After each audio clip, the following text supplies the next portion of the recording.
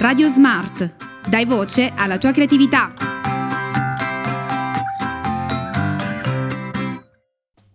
Ciao a tutti, ascoltatori di Radio Smart. Oggi siamo qui per intervistare Daniela, presidente legale della Fortore Habitat. Ciao Daniela e grazie di essere qui con noi. Ti faremo un po' di domande e se vuoi presentati al nostro pubblico. Ciao a tutti, sono Daniela e grazie per avermi ospitato e intervistato in questa puntata di Radio Smart. Allora, volevo subito cominciare con una domanda basilare. Appunto, quando è nata la vostra associazione e perché è nata?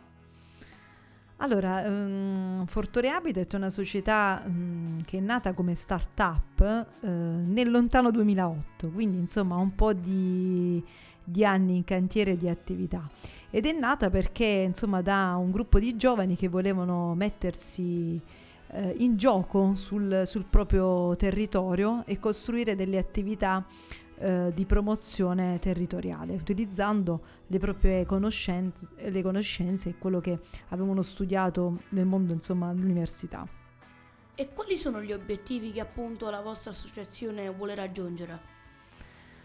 In questi anni abbiamo lavorato tanto per promuovere modelli di cittadinanza attiva, laboratori di comunità e percorsi di innovazione sociale.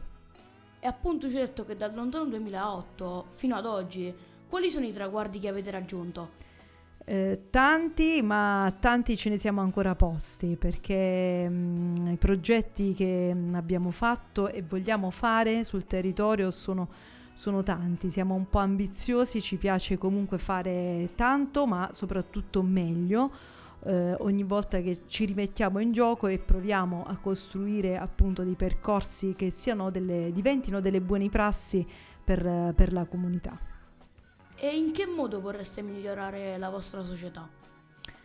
In realtà lo stiamo provando a fare appunto con le nuove generazioni, perché le nuove generazioni sono un tassello importante, sono un ponte utile anche per raggiungere le vecchie generazioni, per cui lo facciamo attraverso la costruzione di percorsi di cittadinanza attiva o anche come questo con progetto di semina, alla memoria, e un progetto appunto di bellezza e legalità.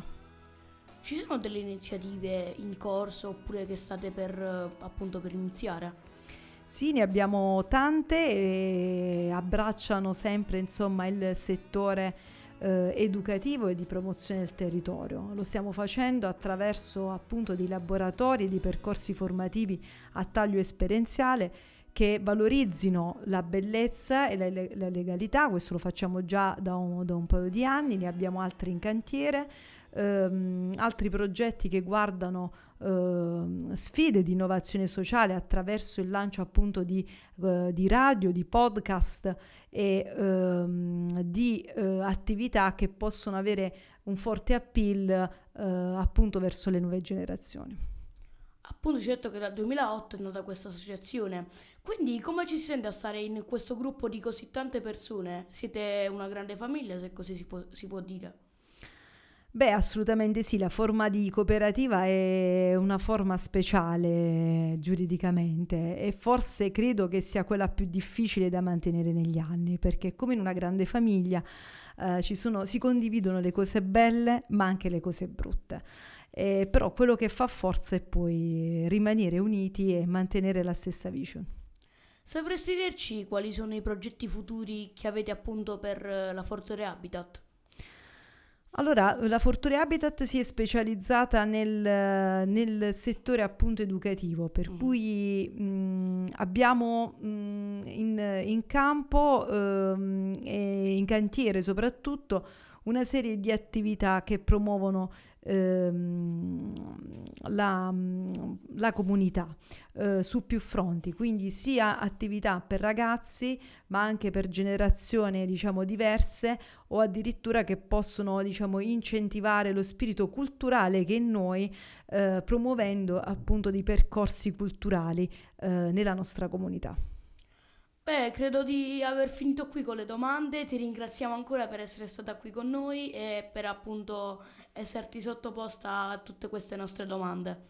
Grazie, è stato un bellissimo sottoporsi. Grazie. E come sempre un grande saluto da tutta Radio Smart.